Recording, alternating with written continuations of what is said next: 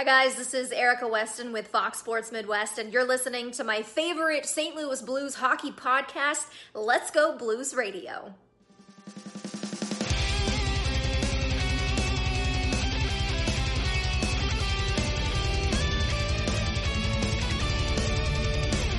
Hi there, everyone. I'm Haley Wickenheiser, and this is Let's Go Blues Radio, Past to the Future.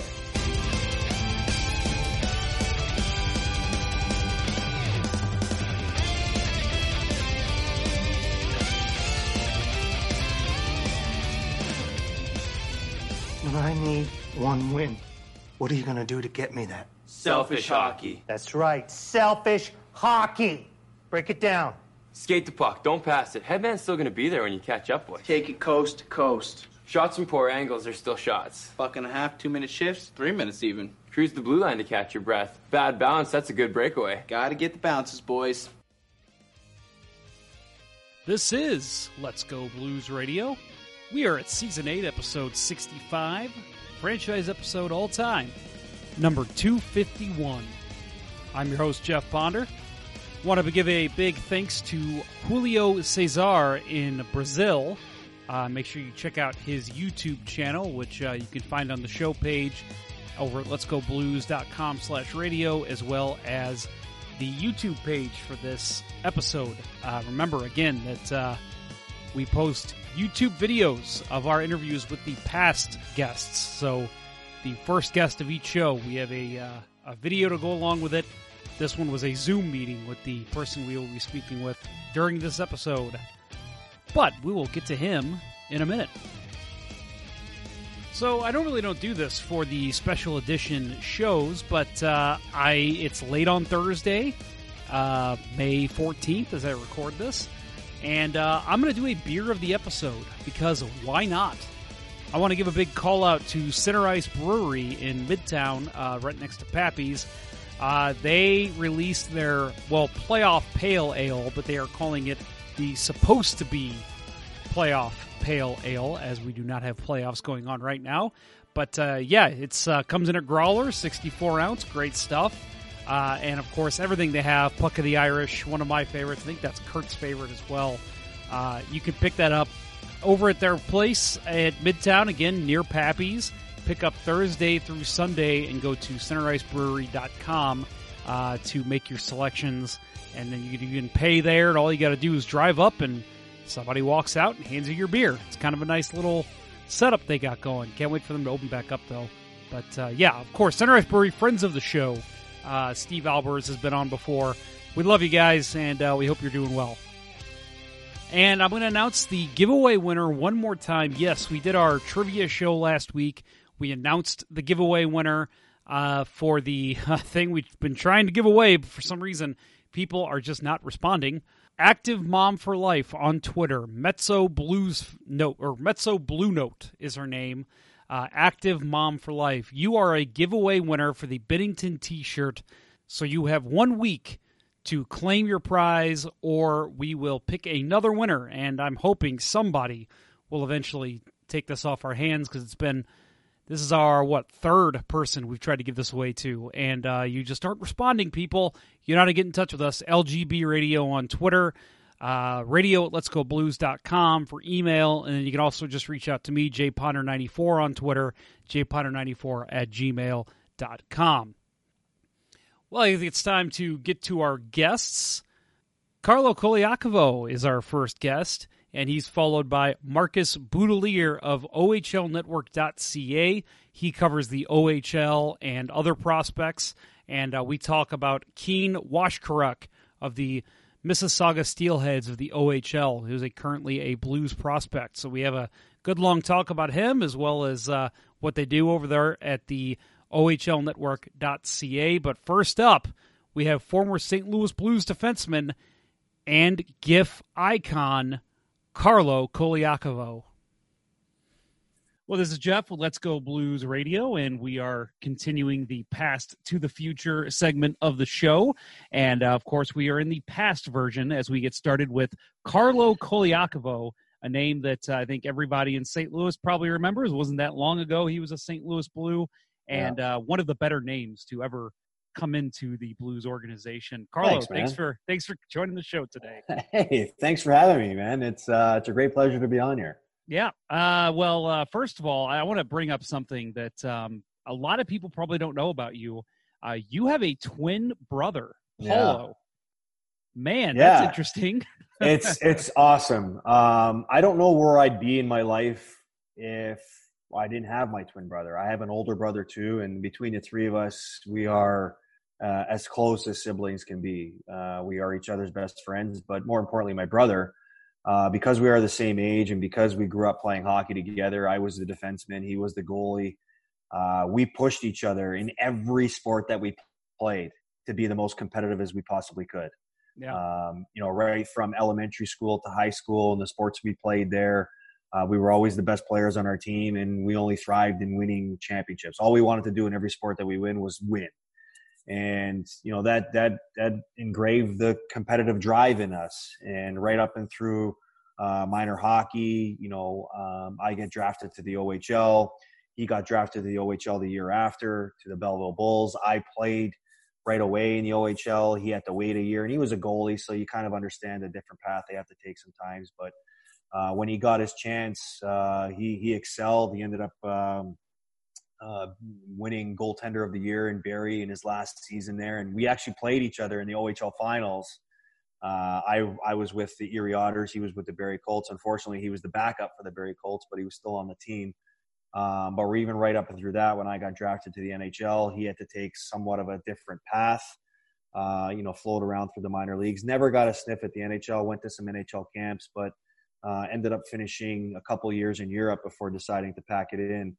And even through my career in the NHL, he was always a guy that, watched all my games, would critique a lot of my games, would critique a lot of my play. And you need that. You need that as a guy who's, looking out for you. And, even with his path in Europe, my last 2 years of professional hockey, I played in Europe, and a lot of it was the advice he gave me. He said, you got to go do it. It's great. And luckily for me, I did do it, and something that I always wanted to do, something I always said I wanted to do before I finally called it a career, was experience life over there. And I'm so grateful that I did, because, not only did I enjoy the hockey, but you gain great life experiences. And I wish I could have shared a lot more of those experiences with my brother along the way. But even though we weren't playing at the same level along the way, we were definitely with each other and by each other.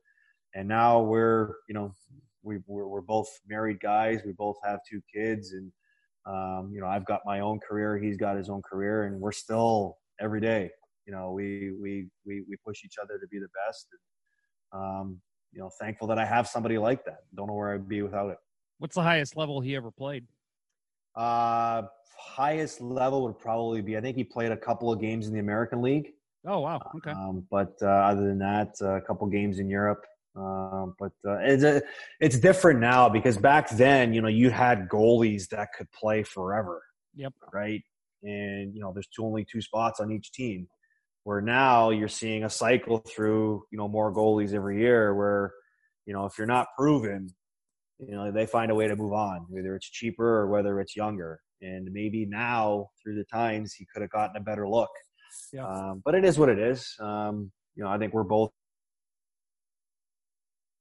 grateful that, one, our parents put us through the path of playing hockey, and 2, I was able to carve out a pretty memorable 14 years of playing in the NHL and 16 years of playing pro hockey. And I think he played 4 years OHL, and after that maybe another 4 or 5 years of semi-pro. But again, a lot to be thankful for. Yeah. So speaking of being thankful, you are a Toronto kid, and you were drafted. And now any player to be drafted by anybody, people used to ask me when I was younger, what are you going to do if you get drafted by the Red Wings? And I'm like, I'm going to play for the Detroit Red Wings because I'm in the NHL.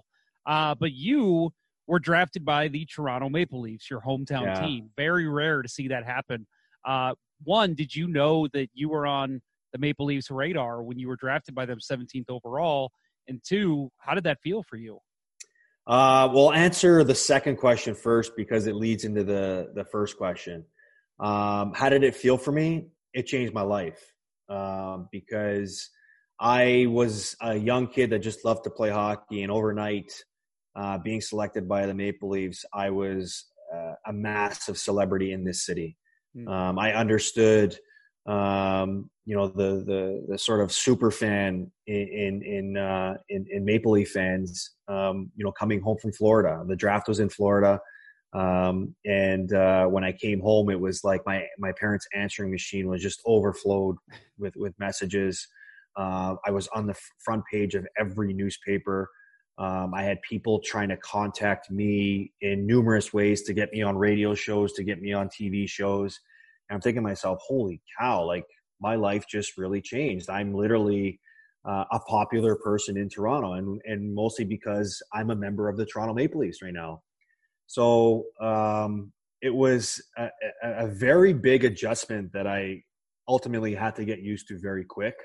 Everywhere I drove in public, people would recognize me at the gas station, at dinners. And, that's something that you never really understand until you go through it. But when you start to go through it, you start to realize that this is bigger than anything you've ever could expect.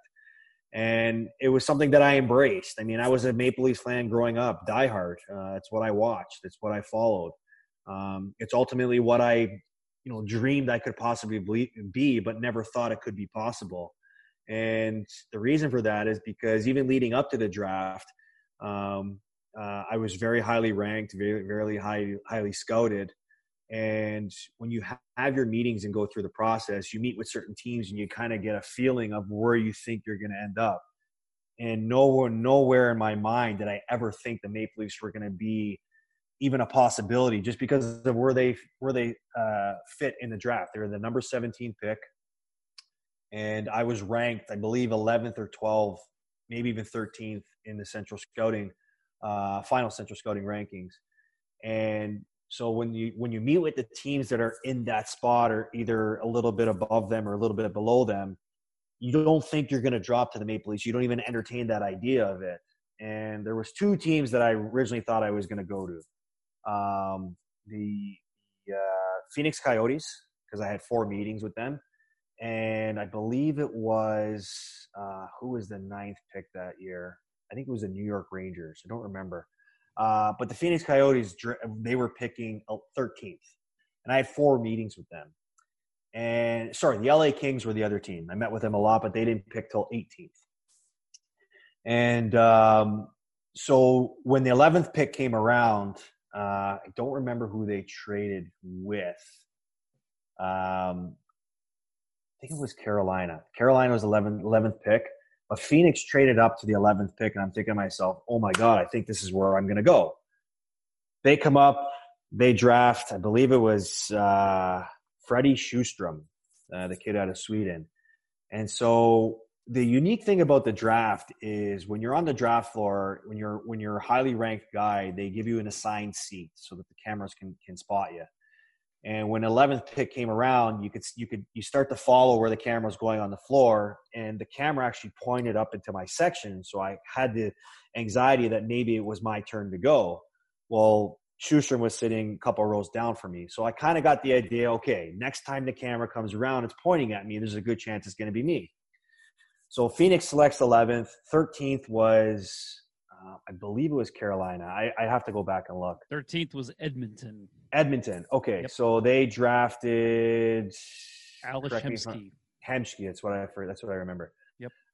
So after that, you're starting to just, flip hairs and flip coins to see where things are going to go. So next time the camera comes around, it's the Maple Leafs pick I thought I was going to go 15th to Carolina. That doesn't happen. So then the Maple Leafs come around at 17.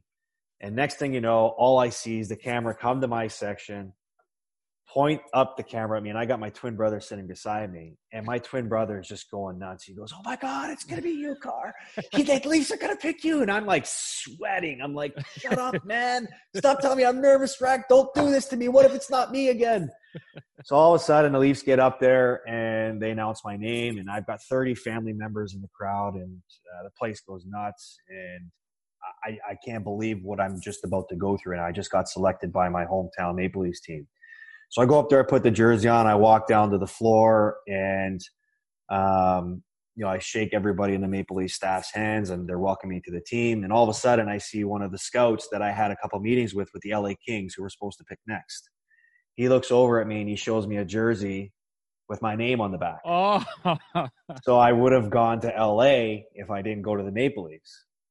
So if you might go back to your question, no, I never thought the Maple Leafs were going to be an option, but I'm so thankful for it, because playing for the Maple Leafs, being drafted for the Maple Leafs, not only did it give me a memory of a lifetime, but it also allowed me to pursue my post-career job, because I will always have that Maple Leaf in my profile.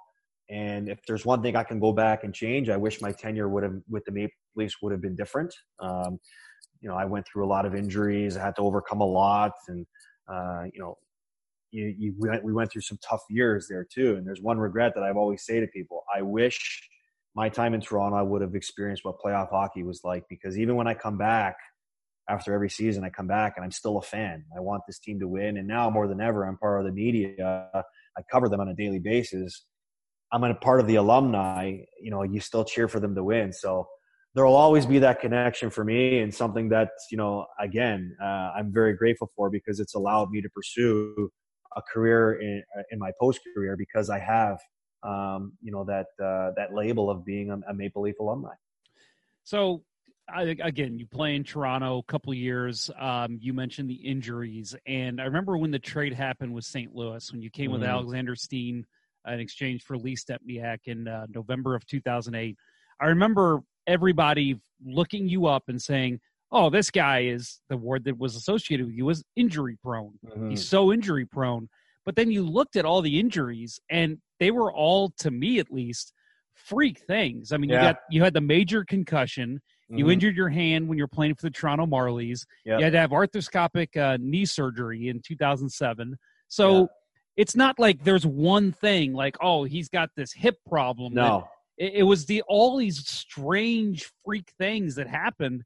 So would you consider yourself an injury-prone person? Definitely not. And that's a tough label that I've always had to try to remove from me and my name throughout my career. And it was extremely difficult. But people don't understand that the game of hockey is very, very tough. And I played the game very hard. I said sometimes early in my career, I played it reckless. And, you learn a lot through some of the injuries that you get and some of the advice that you get and some of the people that you talk to, that you got to change your game. I came in guns a-blazing in my first couple of years in the league. I was hitting everything in sight.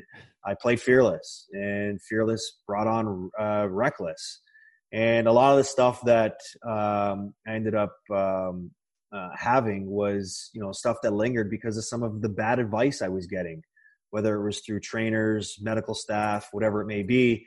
It's in the past. It's done. I'm over it. My knee injury was something that could have been fixed really quickly, but through some complications was something that I had to, deal with for a very long time. It's something that I wasn't very happy about because it was something that prolonged throughout my career. But I got it fixed, through meeting new people, through talking to new people, through having to battle all this criticism coming at me. I found a way to get through it. And most importantly, the turning point in my career to be able to move through that was when I got traded from the Maple Leafs, because I just felt like no matter how hard I trained, no matter what I did, no matter how I tried to change the way that I played, people would not allow me here to remove myself from that label. And it was extremely difficult for me as a young player because, you're out in public, you're under the spotlight every game, and every little thing, people are always referring back to something that I had absolutely no control about. I loved playing the game of hockey, and all I wanted to do was play it as hard as possible. And by doing that, there were certain things that happened. So I felt like the year that I got traded, I kind of saw the writing was starting to be written on the wall that it was going to be time for me to explore, a career move. Something that was going to allow me to prolong my career, but also allow me to be who I always thought I could be in a different city. And I never wanted it to happen, but when it did, there was a lot of emotion that went through me. Having to leave my family, having to leave an organization that I wanted to be part of so bad, having to leave an organization that had so much faith in me, in drafting me 17th overall, putting so much, investing so much into me. And I felt like I had a lot more to offer, but it just felt like it wasn't going to happen there. And when I got traded to St. Louis with Alexander Steen, it was a new door that opened for me, and an opportunity that, I knew I wanted to make the most of. And I did. I felt like I did. I enjoyed the most success of my career playing in St. Louis because I went into an opportunity where I was just able to play the game of hockey. I didn't have to go home and answer all the questions and listen to all the stuff being said about me. I was able to go there, play hockey, enjoy life away from the rink, and then go back and play hockey again and love the game as much as I did. And lucky for me, I went to a team in St. Louis that was on the ups and ups. I had a lot of great friends there. One of my best friends in hockey and in life is Brad Boyes. He was there, allowing me to help soothe myself with the transition of going to a new team into a new city, something I'd never done in my whole career. But the transition was seamless because I went with Alex Steen, who already I had a relationship with. Not only was there Brad Boyes, there was Keith Tkachuk, there was Paul Correa, there was Andy McDonald, there was a lot of BJ Crombie, Jay McClement. These are all guys that I grew up playing with. So it was a very, very comfortable feeling for me. And what we were able to accomplish in that year when I got there, from where we were to where we ended up finishing, was something that, laid the groundwork for me, knowing that, this was my opportunity. Now I needed to take advantage of it. Now I needed to see where it took me. And I'm very grateful for every season that I had in St. Louis, and, wish again, we had some really good teams there. Wish we could have found a way to finish the job. Yeah, well, you mentioned, your teammate Alexander Steen and David Perron was also with that team. And those guys, TJ Oshie, yeah. Young boy. Yep. Patrick Berglund, also a young man at that time. Yeah. But all those guys have, Perron and Steen with the Blues, but Oshie with the Capitals, you saw them win the Stanley Cup. Yeah. Were you still in touch with them when that happened? And what was absolutely. that like for you as a former teammate? Absolutely. Anytime you're not participating in the tournament, you're always following friends or teammates on other teams, just because when you develop these bonds with these guys and these friendships, you cheer for their success as well. And I've been lucky the last couple of years that I've been able to cheer for some really, really great people. I mean, TJ Oshie was an awesome friend, an awesome player, to play with, but even just to follow now. And David Perron, same thing. Patrick Berglund, you talk about those guys. Berglund, unfortunately, hopefully he's feeling a lot better and doing a lot better with some of the stuff that he's been dealing with. But to watch, Oshie hoist the cup, and to watch the St. Louis Blues, like, that was an incredible thing for me to watch. Everybody that I still had a relationship there with, and one in particular, one of my best friends still in hockey, is Alex Pietrangelo. Alex Pietrangelo, was a rookie in one of my years in St. Louis, and I sort of welcomed him as a younger brother to me, and that's what we still are. We're still really close brothers, and to see him hoist the cup for the city of St. Louis that I always had visions of doing the same thing with, just because I loved playing there. I love the fan base. I love how much they care about the team. I loved everybody in the organization. Craig Berube was never my coach in St. Louis, but I had him in Philadelphia. And to this day, I've said to so many people that he's the best coach I've ever had, the best coach I've ever played for. And I can see why the players had so much success playing for him, because he's just a guy you love playing for. He's honest. He's open-minded. He respects you. He respects you if you show the respect. And, he just enjoys being one of the guys. He's a guy that separates, business and hockey and life. And is so thankful for everybody. Like Steve Ott, he's a guy, another first years behind the bench, a guy that I had so many battles with playing against, but one of the best teammates I've ever played for. The list goes on and on. Mike Van Ryn was my D partner in St. Louis, in Toronto when I played here. So the relationships go, so far with that team, and to see them win it, I felt like I was part of the team. I wanted a ring. I wanted to go to the party. I wanted to do everything. So I'm so happy for them. And, hopefully they get a chance to come back this year and take another run at it, because I think they're definitely the favorites to do so. I'll tell you what, next time you're in St. Louis, give me a call and I'll let you wear this guy. Is it real or is it the It's fake the one? replica, but yeah, dude, I bought a replica too, man. Right, there we go. I bought one too, man. It's funny. I had a little gig that I sort of sabotaged a little, or fabricated a little bit. And I said that I ordered it and I posted it on social media and I said, yes, I got my alumni ring.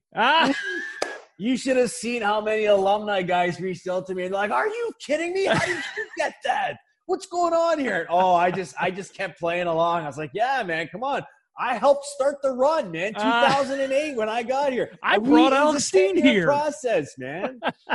Yeah, that's awesome. That's pretty good. Yeah, I'm the one that drove Alexander Steen to the rink every day. Come on, I made Alex who he was, man. Both Alex. That's right. Yeah. Oh man, that's awesome. So again, you mentioned some of the players you played with. Obviously, Keith Tkachuk, Paul Kariya, Mike Van Ryn, even, and then you look at your Detroit days. I mean, there was some loaded talent on that team.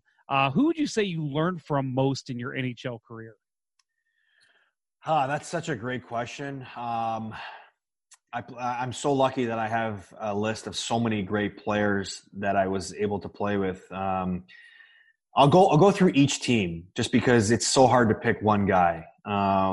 In Toronto, definitely Matt Sundin. Matt Sundin, right from day one, was a guy that embraced me with open arms. I mean, you remember, I don't think many people know this, but my first year in Toronto, I was a 19-year-old kid, and the next oldest guy on the team was 28 years old.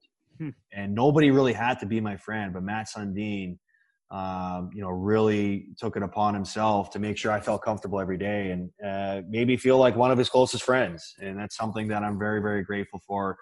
Taught me a lot about, how to handle myself in the city and different things that, I could make myself better with, both on and off the ice. Let's fast forward to St. Louis. Brad Boyes, obviously, he's one of my best friends, and he's such a laid-back kind of guy, and sort of, I guess that's why we're really close friends, is because we share the same personality. But definitely Keith Tkachuk, Big Walt, because you really appreciate guys that have been through so much and that have played for so long, and just the perspective that he shared on playing the game, on life, and family. Like, this guy loved his family, and to see Matthew and both Brady have, the success that they're having in the NHL. I remember these guys as kids. I would be playing road hockey in their backyard when they'd have house parties and stuff like that. And how much, time Big Walt invested into that, and just how much he was a guy that was just so respected into the room. Guys that really value, Barrett Jackman was another guy, Paul Kariya. But I'm going to be honest with you, one of the guys that probably had the most impact on me, just because I felt like my game really settled down playing in Detroit. There was such a feeling of always having to prove myself every year in Toronto and in St. Louis. But when I decided to sign in Detroit, there was a feeling in that locker room of just knowing how to do the right thing every day. And that was because of the leadership of Henrik Zetterberg. Henrik Zetterberg was hands down one of the most genuine, one of the most first-class teammates I've ever played with, just because, of his work ethic. He shows that both on and off the ice, the way he leads, the way he talks to his teammates, the way he, embraces camaraderie around the guys, when both at the rink and away from the rink, always initiating team gatherings, whether it's through dinners, whether it's through functions and stuff like that. But just the way he led on the ice, and just the way his approach with the way he would communicate with guys, it would always be through the power of positivity. He never had anything bad to say. It was almost like, what I try to do in today's game, or in today's world when I work with young kids, is finding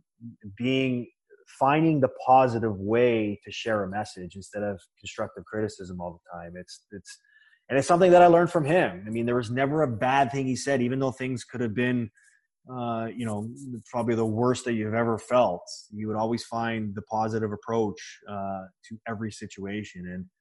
And those are three guys right there. I listed a bunch, but definitely you see why they're considered leaders and why they were guys that are so respected in the game. So Alex Pietrangelo, you mentioned his name, somebody you played with when he was a younger man. Did you see him becoming the type of leader he's become and really, honestly, the elite defenseman that he's become? Could you tell at a young age that he was that kind of guy? Well, I always knew he had the potential to be an elite defenseman because right from day one, he showed the skill set. But right from day one, there was a maturity level that Alex needed to learn to be a leader. And I think, he still is. He's a genetic freak. This guy is, you can't keep him off the ice. You can't keep him out of the gym. He is genetically trained to keep himself, in a certain type of mindset when it comes to, diet, when it comes to nutrition, when it comes to fitness, when it comes to hockey, and even just playing the game, which is something that you always knew was going to carry on and benefit him down the road. But I think for Alex, I never anticipated he would be the type of leader that he was until he went through the process. I remember second or third year in St. Louis, they were talking about giving him the C. And I was so against that. I was trying to recommend to people, say, listen, you may think he's ready for this, but don't put that pressure on him. He doesn't need that. Make him a leader because I think that's something you want him to develop into, but let him learn along the way.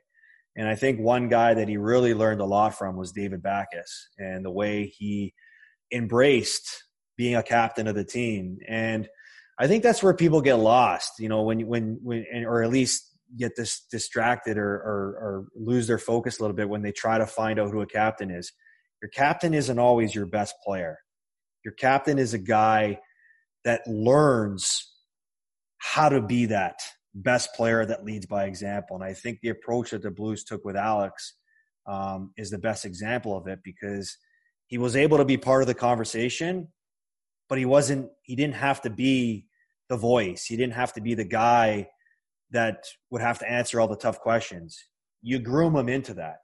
And we've had that conversation here in Toronto over the last couple of years with the Maple Leafs because, they've developed a young core.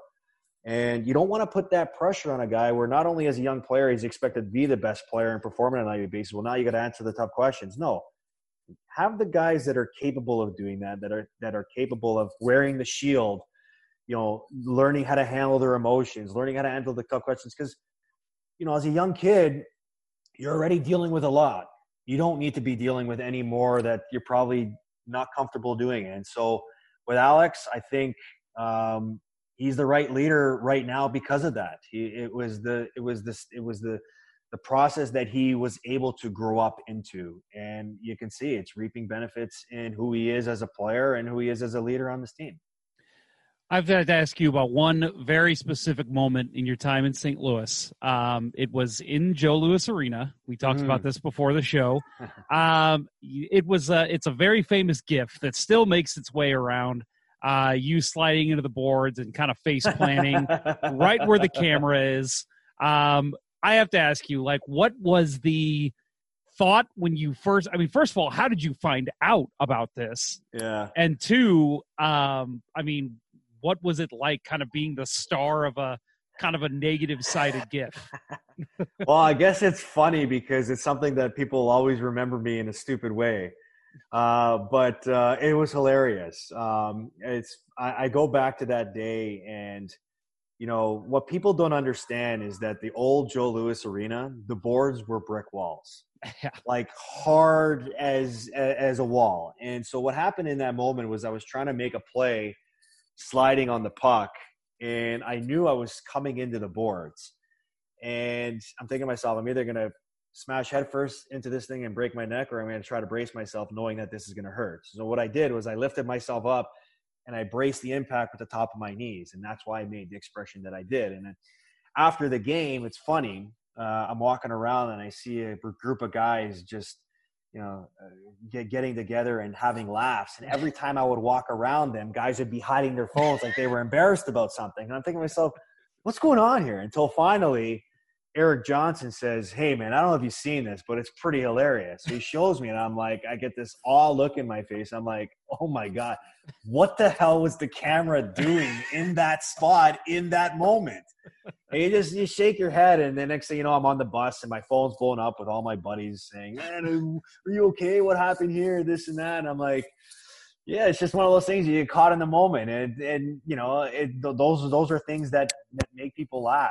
And for me, unfortunately, it's something that I'll never be able to remove myself with, but it's something that I'll always have fun with because there's nothing I'm embarrassed about. I mean, it's just one of those embarrassing moments that end up turning out to be one of the funniest gifts ever created. Yeah. I don't know what else to say about that. You'll live forever, Carlo. That's the way I see it. Man. But it's good. It's all good. It's all good. I remember that the call for the Blues broadcast, Darren Pang was trying to break down the play, and then that happened. Your face comes on the screen, and I remember he just kind of pauses and doesn't say anything. And then he's like, and Carlo Colaiacovo has a little problem there in the boards. And I'm thinking they probably had to turn their microphones off because they probably started laughing. Oh, probably. I mean, you think about being in the right place at the right time. Like that camera guy, couldn't be any more perfect. You got a raise after that. Yeah, he should have. He should have. But, yeah, I mean, listen, what are you going to do? It's people still send me those gifts on Twitter and social media and stuff when they try to say, oh, this is what you feel like on a Monday. How was your Friday? How was your weekend? And it's like, you just sit there and you laugh. It's like, right. There's nothing you can say to me, nothing you can send to me that's going to make me feel embarrassed. So, right. So again, you play in St. Louis a couple of years, you go move on to Detroit, but then you were bought out by the Wings in July of 2013. And then in November, Blues defenseman Jordan Leopold hurt his hand, I believe, got hand surgery, and the Blues decided to bring you back, sign you back for another one-year deal. Was there any teams at all that were pursuing you at the time? Yeah. And was it an easy decision to come back to St. Louis?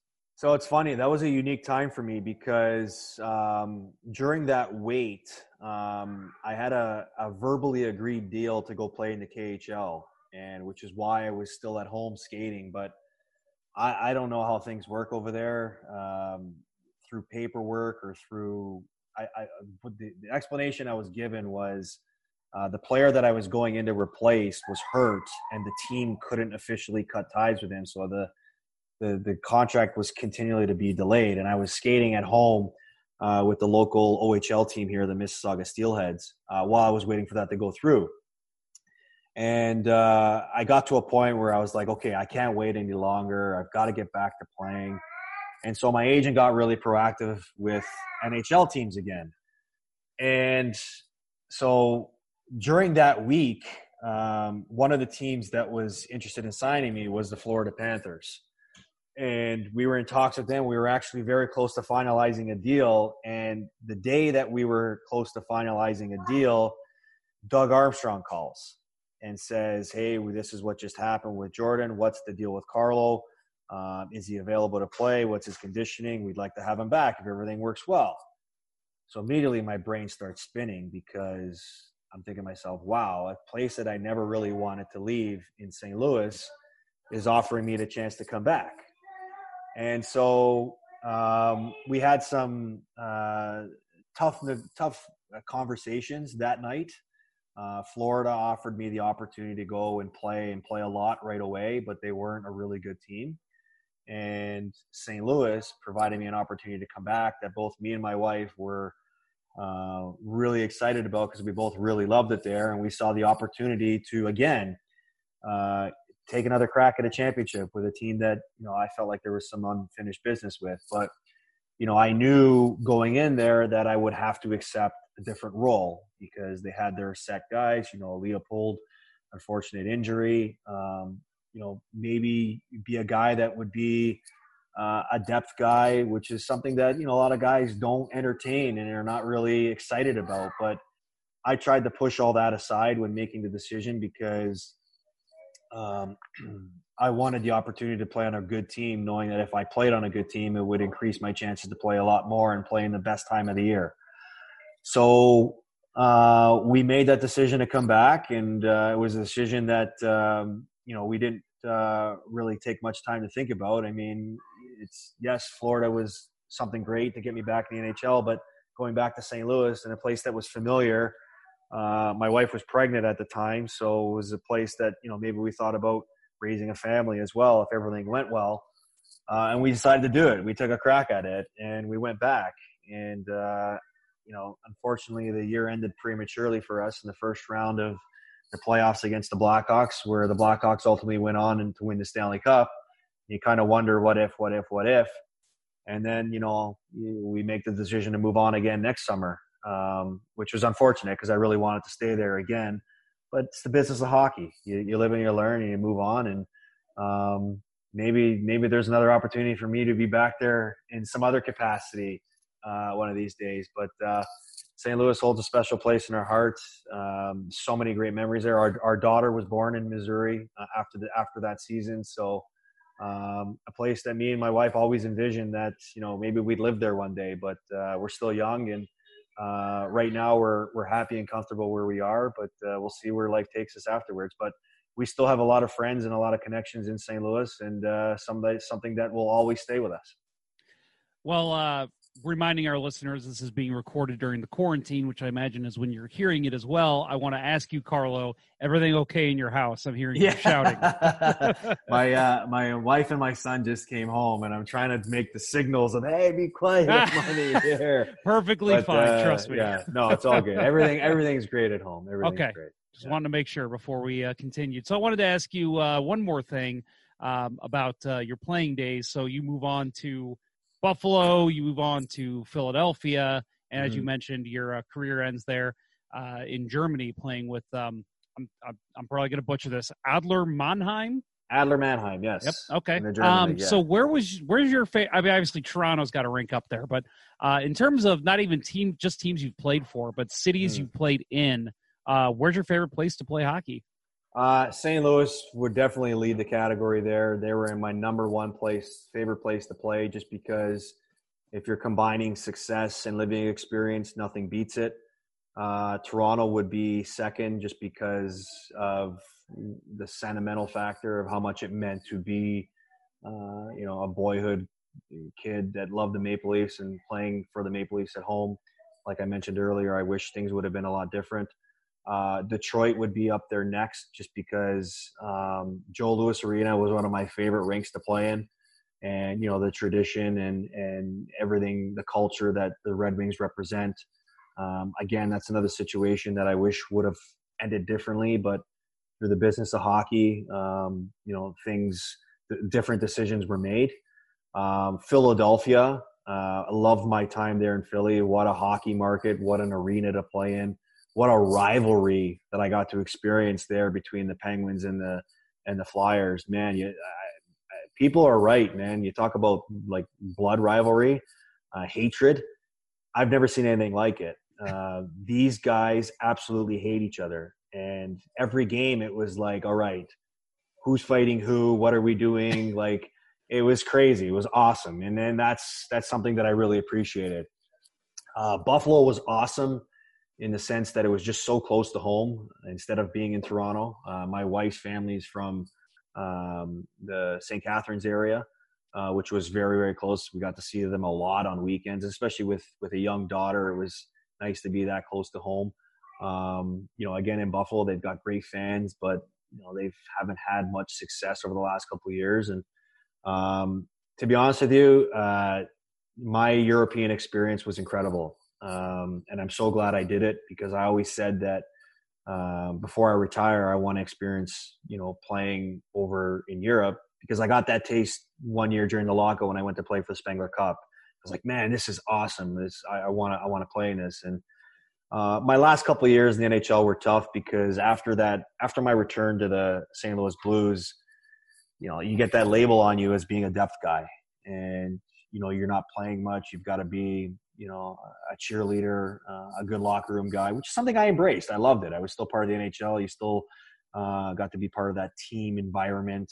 But you believe you're something better than that, and just hoping to get an opportunity to do so. And I found that opportunity was given to me going to play in Europe. I played in an incredible organization with Adler Mannheim in Germany, one of the best teams and organizations to play for in Europe. We had an NHL arena, and it run like an NHL team with 13,000 packed every night with a soccer style atmosphere. Really, really incredible. And you get to travel Europe too. Like it's different. You don't play as many games. You get to enjoy life a little bit more. And you really get to appreciate, things you probably couldn't do while you're here, travel the world, see different places, and make new friends, which is what, you're doing throughout this whole journey. So, I think that's where I would rank everything. And ultimately, it's led me to where I am today, where I'm a retired, NHL, alumni. And played 16 years pro, and I can say my body's paying for it now. Yeah, right. Yeah. Hey, again, I've played hockey my whole life, never professionally, and I'm still paying for it too. So I hear you. Yeah, but I'm extremely blessed. I've got a really good gig right now. The fear once you get older is you start to see the door closing. And I always said, even when I was in Europe, I want to play as long as I can, and as long as the fun is still. And the passion is still driving, but sometimes, in life, there's many things that are presented to you that you just got to make the best decision possible. And there was an incredible opportunity offered to me right away that allowed me to start a post-career right away without thinking, and I'm having so much fun doing it, and I'm so thankful that I was able to find something like that.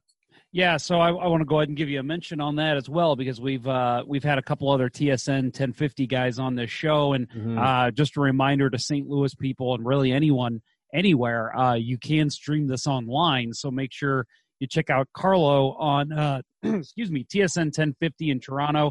It's a show First Up with Landsberg and Colaiacovo. Yeah. You guys are in the mornings. If you want to give your time slot and let people know how they can find you. Yeah, so we are a sports talk radio show Monday to Friday from 6 a.m. to 10 a.m. on TSN 1050. You can stream us online. You can stream us on the TSN app. You can download our podcast. You can listen to us there, First Up with Landsberg and Colaiacovo.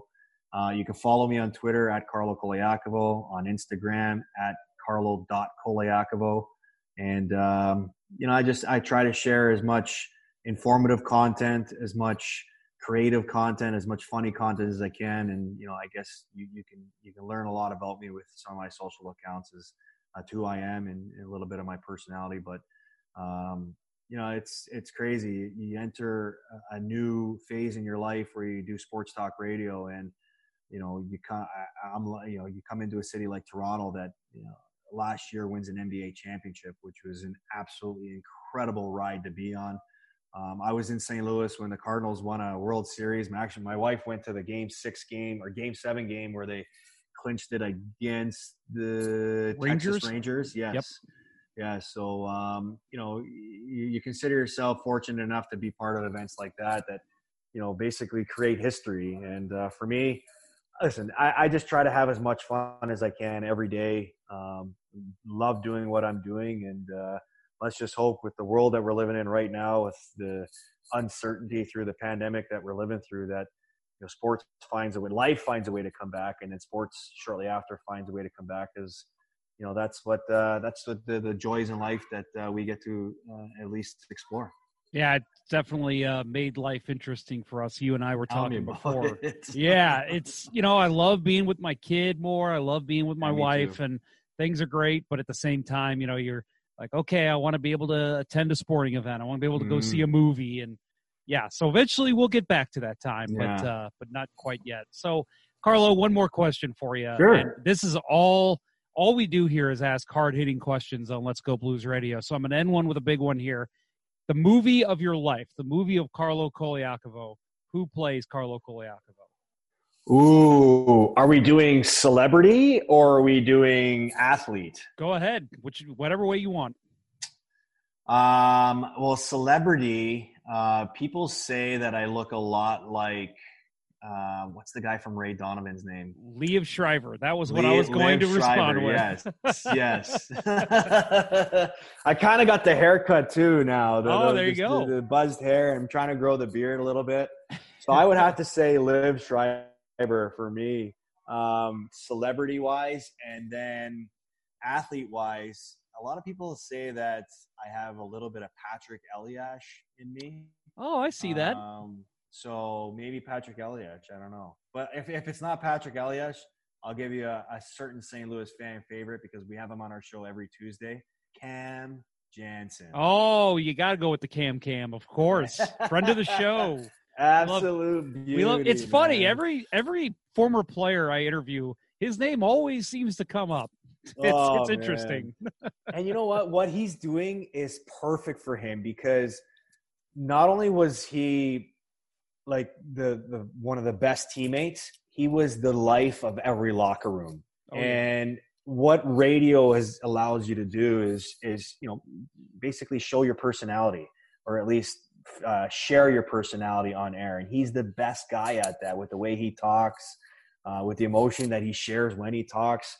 He's been great, man, and I'm so happy that he's found something that he's happy with and something that I think he's pretty good at. Oh yeah, we love him here in St. Louis. He's one of St. Louis's favorites, and we like to give him trouble on this show because, for example, we just had Brandon Bullig on, and we like to remind Cam and even guys like Pat Maroon, hey, Brandon Bullig is the first St. Louis resident to ever win the Stanley Cup. Remember that, Cam.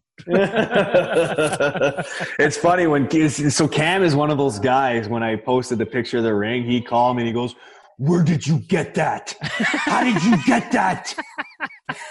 That is so awesome. Are you serious? How did you get that? I feel like we could have you back on. You could just have you read the text you got after you posted that. So what I did, I surprised him. I actually ordered one online for him, and I had it delivered to his house. Oh, nice. And I didn't tell him. And I said, hey, I got something coming for you. And when you get it, just make sure you play along. So when he got it, he was like, "Oh, my God, this is awesome. I'm going to go through the alumni room and just be like, yeah, where's yours? You're yours, yeah." Yeah, that's Cam for sure. Oh, he's a beauty, man. He's a beauty. Carlo, this has been an enlightening and very fun interview to have on the show. And I know our fans are going to love hearing your take on everything because you were definitely a guy that a lot of people loved here in St. Louis. So thanks, man. Yeah, Appreciate of course. It. And the love is shared right back at everyone. Yep. And you'll have to come on Jansen's show so you can hear more stories from Carlo because I know you got my contact now. Feel free to have me on anytime. I would love to do it. All right, we'll have you on every Tuesday. Okay, man. Sounds good. All right, Carlo. Thank you very much. I appreciate it. All right, take care, Jeff. Yep. Hey, listeners, this is Brandon Bullig. I know, I'm a former Chicago Blackhawk, but I grew up in St. Charles, and I'm a St. Louisan at heart. My wife and I recently co-founded Dana Eve, a health and fitness company that offers convenient workouts for anyone, anytime, anywhere. My wife is also a former athlete. She played Division I college soccer and is now a certified personal trainer. Upon founding this business, we adopted the motto, "You can change your life in less than 30 minutes a day." After years of constant wear and tear from her sport, Dana developed her own method of training, the DE method, which was designed to go where you go. Using your own body weight along with our Anywhere gym, Dana will help you achieve lasting fitness in mind, body, and spirit, whether on the move or in the comfort of your own home. Visit www.danaeve.com to start your free trial. That's DANNAHEVE.com. This is Jeff of Let's Go Blues Radio, and we're continuing our future segment for Past to the Future. And I am joined by Marcus Boutilier of the OHLNetwork.com. We're going to talk about Keean Washkurak today. So first of all, Marcus, thank you very much for joining me today. Yeah, no problem. It's always nice to talk hockey, and certainly cross borders is, everybody's in the same situation right now, just with personalized. But obviously, with hockey as it down right now, it's great to talk. Yeah. That's why I do this. People are like, "Man, what are you talking about on your show that you're still doing one every week?" And I'm like, I just got to talk hockey somehow. That's right. It's driving me crazy. Again, yeah, that's right. That's what I'm saying. Hey, it's like we were talking about before. It's playoff time right now. It's crazy to not have hockey on every single night. But all right, so Marcus, I want to talk to you about Keean Washkurak. He is with the Mississauga Steelheads of the OHL, and you've obviously seen him play a lot. He's a recent draft pick of the Blues, 2019 fifth round choice, 155th overall. So first of all, he's a young guy. He's also an undersized guy at 5'10", 185 pounds, but he's a feisty guy. What's the most exciting part of his game? Well, I think like any player with his size, in order to play at this level of hockey, you certainly got to have some sandpaper and grit to him. Playing junior hockey at that size, there's a lot of players that just because of their own desires and whatnot to move ahead in hockey will test and see what other guys have. And certainly Washkurak is not shy from that. And so I think one of the things that you see with a guy, not just because of his size, but just because of his attitude, is the fact that he's just 100% effort every shift. And although maybe his abrasiveness might get him in trouble at times in terms of a bad penalty here or there, a lot of times you'll hear coaches talk, those are penalties that like to kill because of all the other attributes that a guy like Washkurak will bring.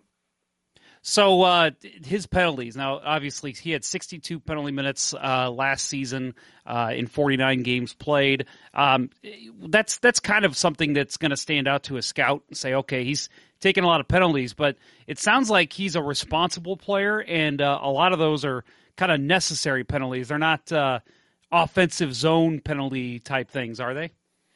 No, yeah, that's a good point. When I mentioned before, sometimes his exuberance gets the best of him, and a lot of his penalty minutes, if you look, they generally come in bunches, and even sometimes just in a game where he'll get an instigator and a fighting major and a 10-minute misconduct. I mean, there's 17 minutes right there.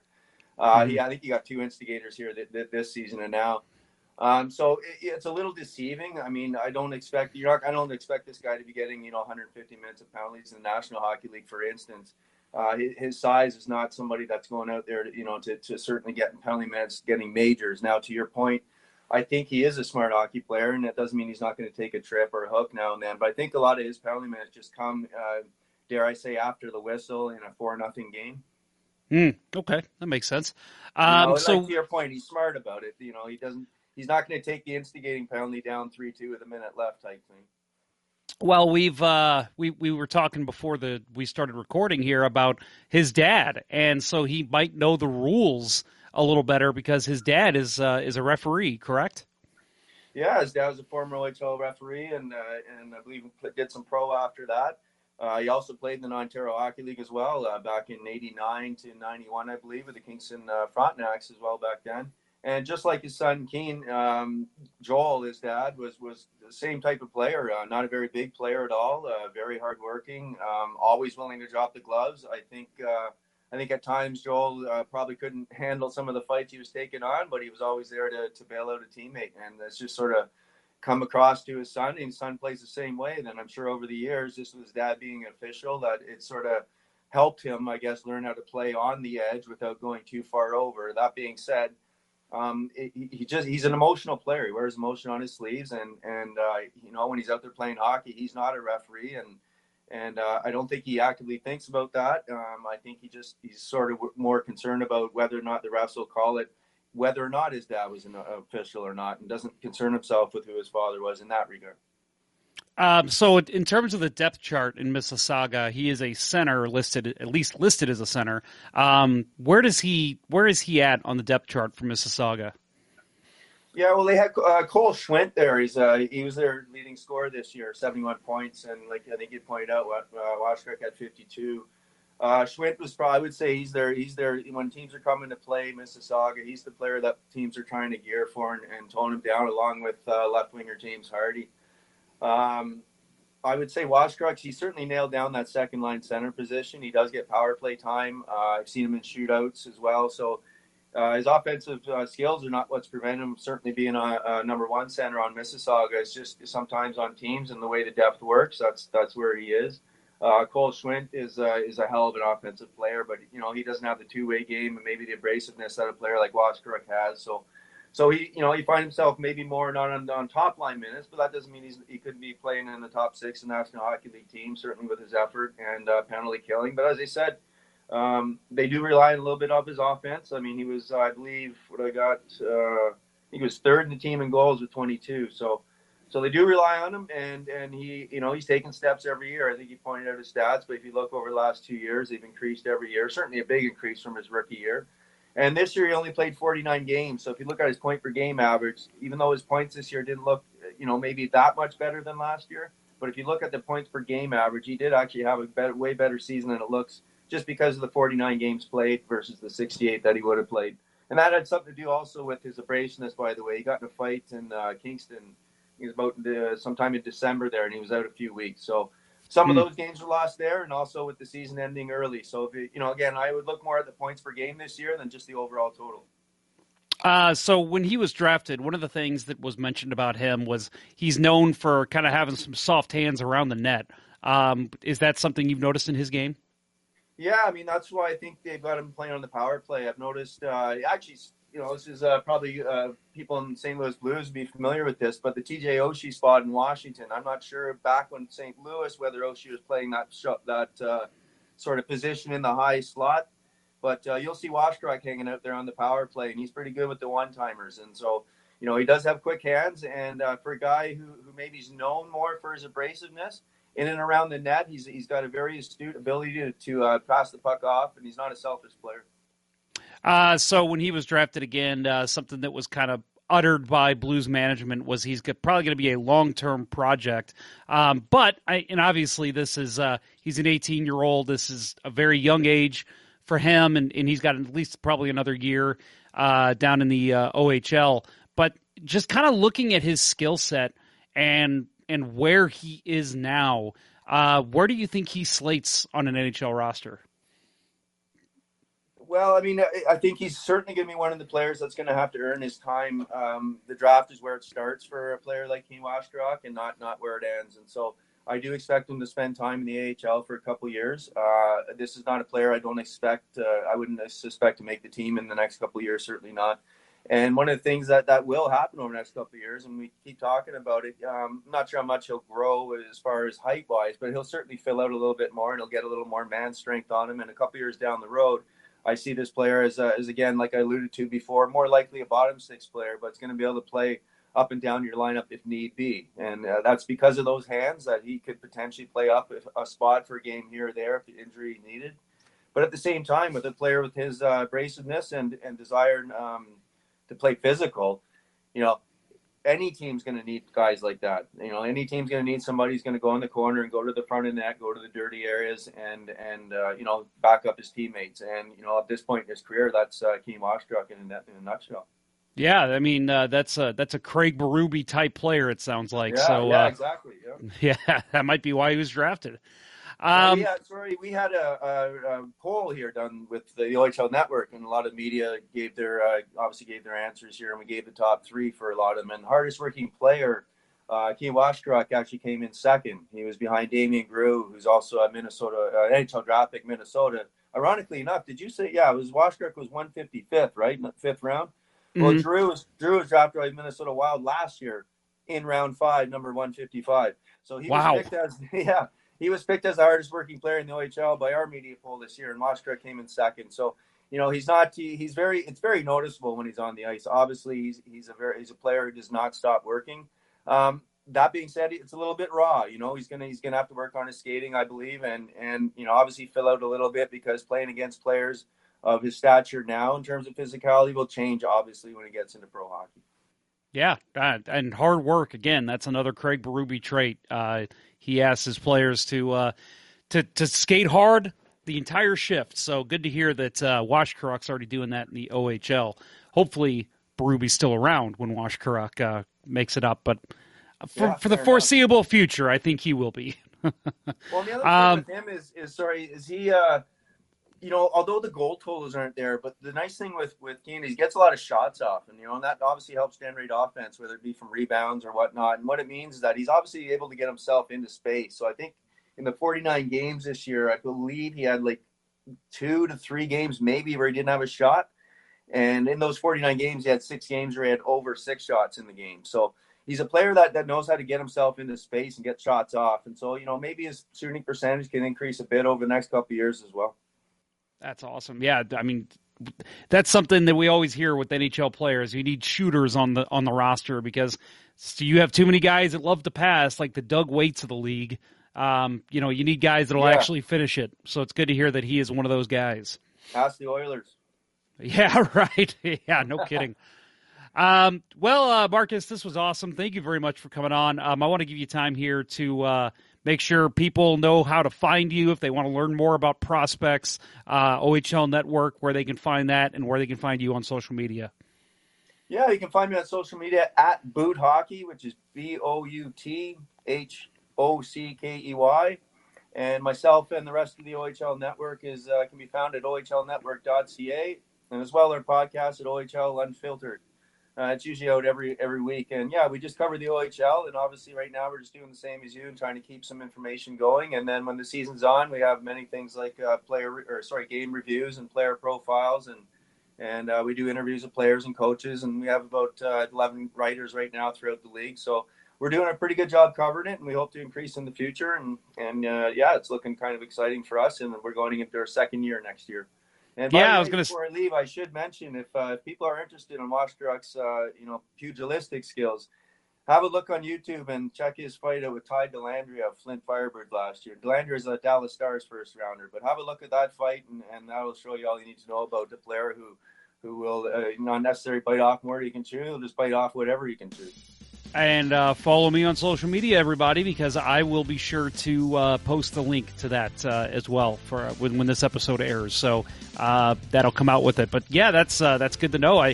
Who doesn't love a good hockey fight video right now? I'll tell you, it was one of the best ones, if not the best, of the 18-19 OHL season for sure. Wow, very cool. Marcus, thanks a lot. And again, OHLNetwork.ca is the website, and it's a great spot to learn more about prospects. So keep up the good work over there, and thank you very much for joining the show. Yeah, you bet, Jeff. Thanks for having me on. Well, big thanks goes out to Carlo and Marcus for joining the show. I will add that we have a couple more pretty cool interviews coming up. I can tell you that Lubos Bartechko will be our next Past to the Future guest. Grant Fior was also on recently. He's made his rounds of blues podcasts and stopped by ours, and Kurt was able to actually join me for that one. So those will be coming up. So again, I would tell you that our next show will be Lubos Bartechko and Greg Boyson of the Hockey Writers, who joined me last special edition episode, because we talk more about some San Antonio Rampage players from this season. But I don't know. Again, we'll see. We might have a live show next week. Depends on any news that might be coming out. But right now, that is the plan. We will have Lubos Bartechko and Greg Boyson on our next show.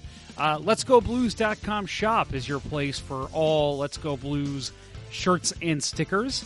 Also, subscribe to our show on Spotify, Apple, or Google Podcasts, or wherever you get your podcasts. And you can also listen over at letsgoblues.com/radio. And if you are on Apple Podcasts, leave us that 5-star rating. Give us a positive review if you can. We need to grow, right? I mean, that's what podcasts do. We grow by people finding those reviews and finding those ratings. So we've had a tremendous outpouring of people reviewing, and I want to thank everybody who's done that. We are finding ourselves on top of top podcast lists for hockey all over the place, and it's because of you. So I really appreciate that, everybody. Please keep that going if you can, if you have not already. Well, that will conclude this episode. Again, thanks to Carlo, thanks to Marcus, and on behalf of Bill Day and Kurt Price, I'm Jeff Ponder, and let's go Blues! The Chiefs are at home tonight against Cyanosport at the War Memorial at 8. Good seats are still available. A look at sports. I think that went very well. Thank you for listening to Let's Go Blues Radio. Now take off, hosers. Well, there's 90 minutes of your life you'll never get back. Sorry. St. Louis Blues, St. Louis Blues. Have you heard the news? only just begun. They're on their way to number one. Now there's no more blues for our St. Louis Blues. The Blues are on the ice tonight again. They're rough and tough and got the stuff to win. They'll always get one more, no matter what the score. They are quite a hockey team, my friend.